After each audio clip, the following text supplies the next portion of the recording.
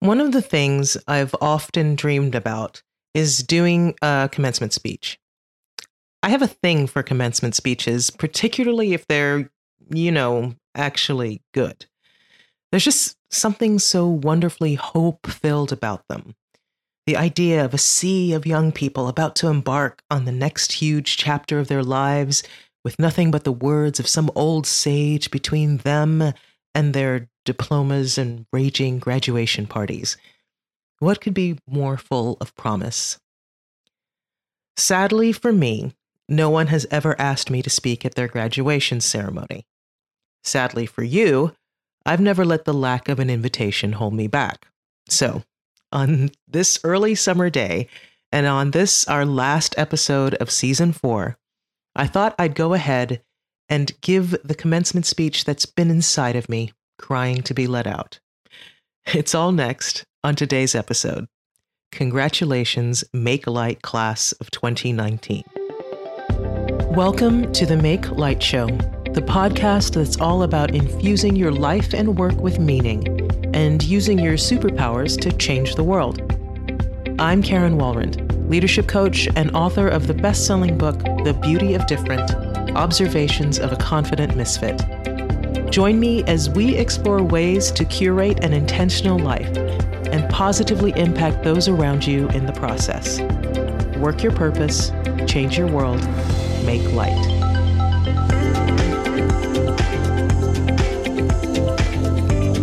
Faculty, alumni, friends, proud parents, and class of 2019, I'm so thrilled to be here.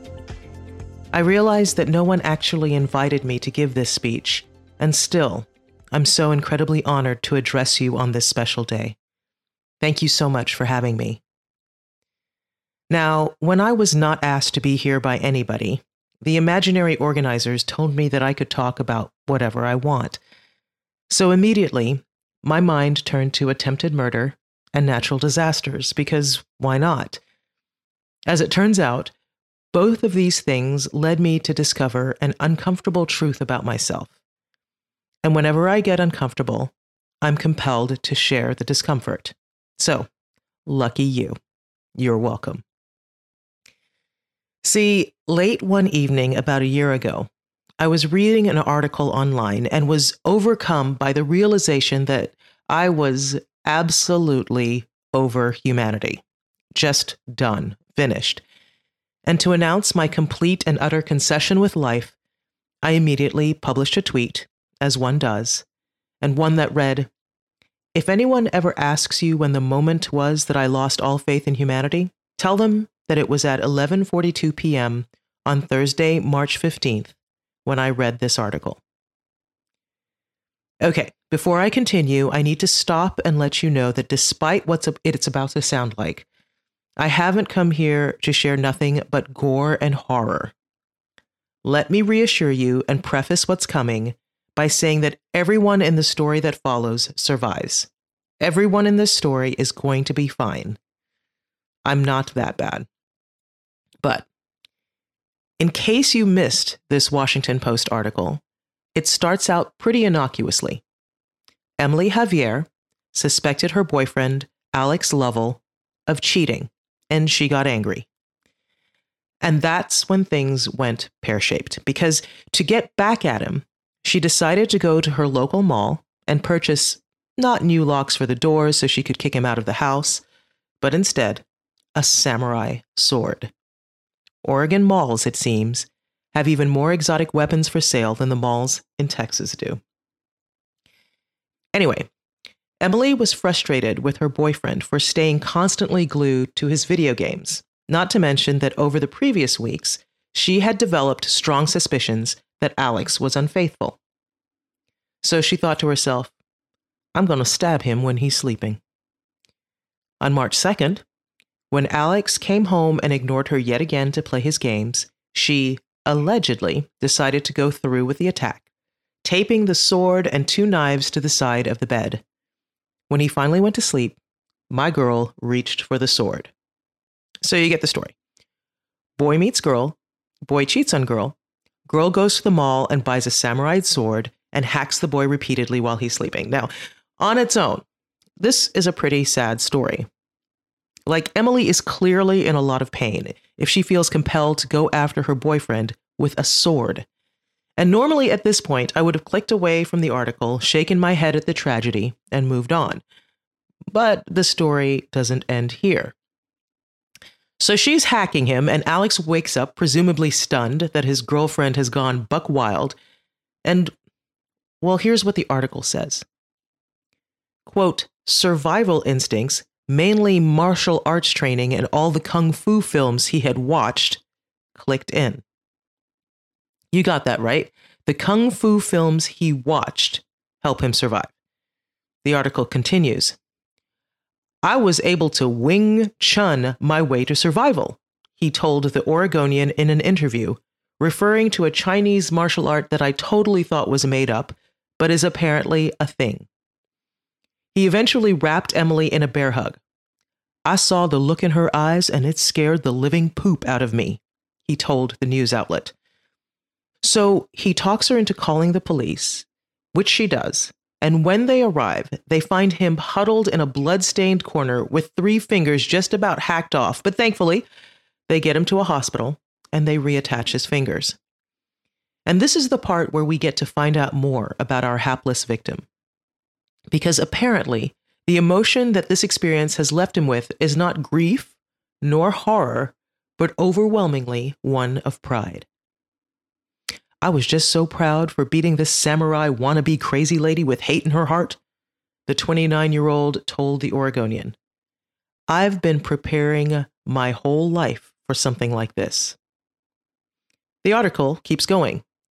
Alex Lovell, known as Biggie to his gamer friends, had been recently logging 12 to 13 hours a day playing his games. Apparently, his regimen also required, quote, exercises for his hands, wrists, and shoulders, and also practicing mouse moves and techniques to maximize performance. I wasn't a sweaty nerd, he said, more of, and he actually used this phrase, an athlete. And then the article ends with this gem. Quote, the feeling I had when I won the fight with my bare hands is just absolutely the best feeling, he boasted from the hospital. I've played all the sports, won big games, landed some decent tricks on my snowboard. This was better. Now, I'm not proud of this, but that late night, after a long day of scores of other sensational news breaking online and cranky Facebook commenters and difficult phone calls and one particularly snotty barista, that article left me pissed. Like, dude, your girlfriend tried to kill you and you're proud? You've been preparing your whole life for this? I'll tell you what you need to be doing. You need to be re-examining your whole life. I ranted to my husband, Marcus. I ranted online, and then I went to sleep. Then the next morning, I woke up ranting. I was muttering, oh, he Wing Chunned his way to survival, did he, as I banged around coffee mugs. My daughter came into the kitchen, rubbing her sleepy eyes, and was on the verge of asking what the commotion was about, when Marcus glared at her and shook his head in warning. Athlete, I hissed. My daughter's eyes grew wide with concern, and slowly she nodded to her dad to indicate that she caught his meaning and quietly slunk back to her bedroom. Marcus backed out silently after her. And finally, 30 minutes later, I stumbled into the shower, still angry, mind you, when suddenly, uncomfortably, it dawned on me. I might be Alex Lovell. I might be a Wing Chun master. See, I live in Houston, Texas, and some of you may recall that in the summer of 2017, we had a little storm that wreaked a bit of havoc in our town. Now, to be clear, Houston is no stranger to flooding. We're a flooding city. In the last few years, we've had a couple of severe floods where people lost their homes, and those were just from unusually enthusiastic rainstorms, not hurricanes. So when it became apparent Hurricane Harvey would be making landfall about 150 miles south, while we knew it would be a major rain event for Houston, we didn't think it was going to cause any dangerous winds, so Houstonians didn't consider evacuating. I mean, this wasn't our first rodeo, you know? We went to the stores and bought steaks and wine and beer and chips and other necessities of life, and prepared to hunker down for a few days until the street flooding receded. In fact, I didn't even let the fact that I'd let our flood insurance lapse a couple of years before concern me, because even in those previous flood events, our neighborhood remained bone dry. We weren't in a flood zone. And then Harvey made landfall, and the next day, the storm, now weakened but still dangerous, turned and began to make its way toward Houston. As friends from outside the city watched and fretted, I took to Facebook to assure them that what they were seeing on their television screens was far away from us. "We're fine," I said. "I'm drinking wine. Marcus is drinking whiskey. We're good." But the water kept coming. So you know what's wild about floodwater? It doesn't just come into your house under the doors. It turns out that it also seeps up through the floorboards. You're standing in your living room, watching the rain outside, and suddenly there's a puddle forming in the middle of your living room floor. And as Marcus and I stood in our house, the water beginning to lap around our ankles, we looked around in alarm and then looked at each other. And we both burst out laughing. Because apparently, for my husband and me, when a crisis becomes too incomprehensible, we turn to humor. Because what else could we do, really? We even stopped to take pictures of my husband standing in our front garden, grinning like a goon as the water lapped at his thighs. My daughter was eventually evacuated to her best friend's home, but the next day, when it was apparent that my husband and I also needed to leave the neighborhood for our safety, 3 volunteer bass fishermen miraculously appeared out of nowhere, chugging their boat down the street to get us out. We were so grateful for them giving us a ride, we offered them money. "Take it," Marcus insisted, "for beer." But they shook their heads. "No, no, no," they kept saying. Suddenly, I screeched, "You can use the money for hookers and blow." They all silently turned toward me, including my husband. But I kept going. "Seriously, you guys are angels. You've officially earned your place in heaven. You don't have to be good anymore. Take the money. Live a little." Finally, they collapsed in laughter. They never did take our money. But after having shuttled people in the rain all morning, I'm sure it felt good for them to laugh. And I'll be honest, it felt good to make them laugh. Eventually, when our family was all safe and dry and together again, it began to be clear that we'd lost everything. Our home, all of our furniture and clothes were gone, lost to the filthy water that ended up taking residence in our house for almost 2 weeks. And as I often do to help process what I'm feeling, I took to writing. I wrote about the angels in the bass boat that I tried to pressure into behaving badly, but I also wrote about the dozens of total strangers who showed up in the weeks that followed to help us clean out our home, including one guy who had driven all the way from New Orleans that morning. "You Houstonians were so good to us during Katrina," he said. "Driving in was the least I could do." And then, when he'd finished helping us remove drywall and move our filthy clothing and furniture to the curb to be taken away, since all the hotels in town were filled with displaced Houstonians, he just got in his car and drove the 5 hours back to New Orleans that night. And I never even got his name. Writing all about this experience, both online and eventually for PBS NewsHour, because apparently they were unfazed by my hookers and blow comment, helped me really see so much beauty and kindness that was around me in those days immediately following Hurricane Harvey, and it allowed me to share that loveliness with the outside world, who were likely only seeing one part of the truth, the devastation. The result is that while I wouldn't wish what we experienced on my worst enemy, I actually remember that time with a considerable amount of fondness.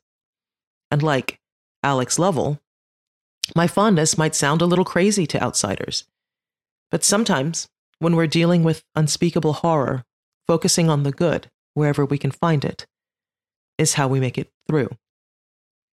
So, the truth is inescapable. Je suis Alex. Which brings me, mercifully, I'm sure many of you are thinking, to my final story and to my point. Several years ago, I was invited to be the closing keynote at a leadership conference at Stephen F. Austin State University for their business students. The theme of the conference was Be the Change, based on that famous quote by Mahatma Gandhi, "Be the change you wish to see in the world." It was an honor to be there, particularly because the lunchtime keynote was Arun Gandhi, the grandson of the Mahatma.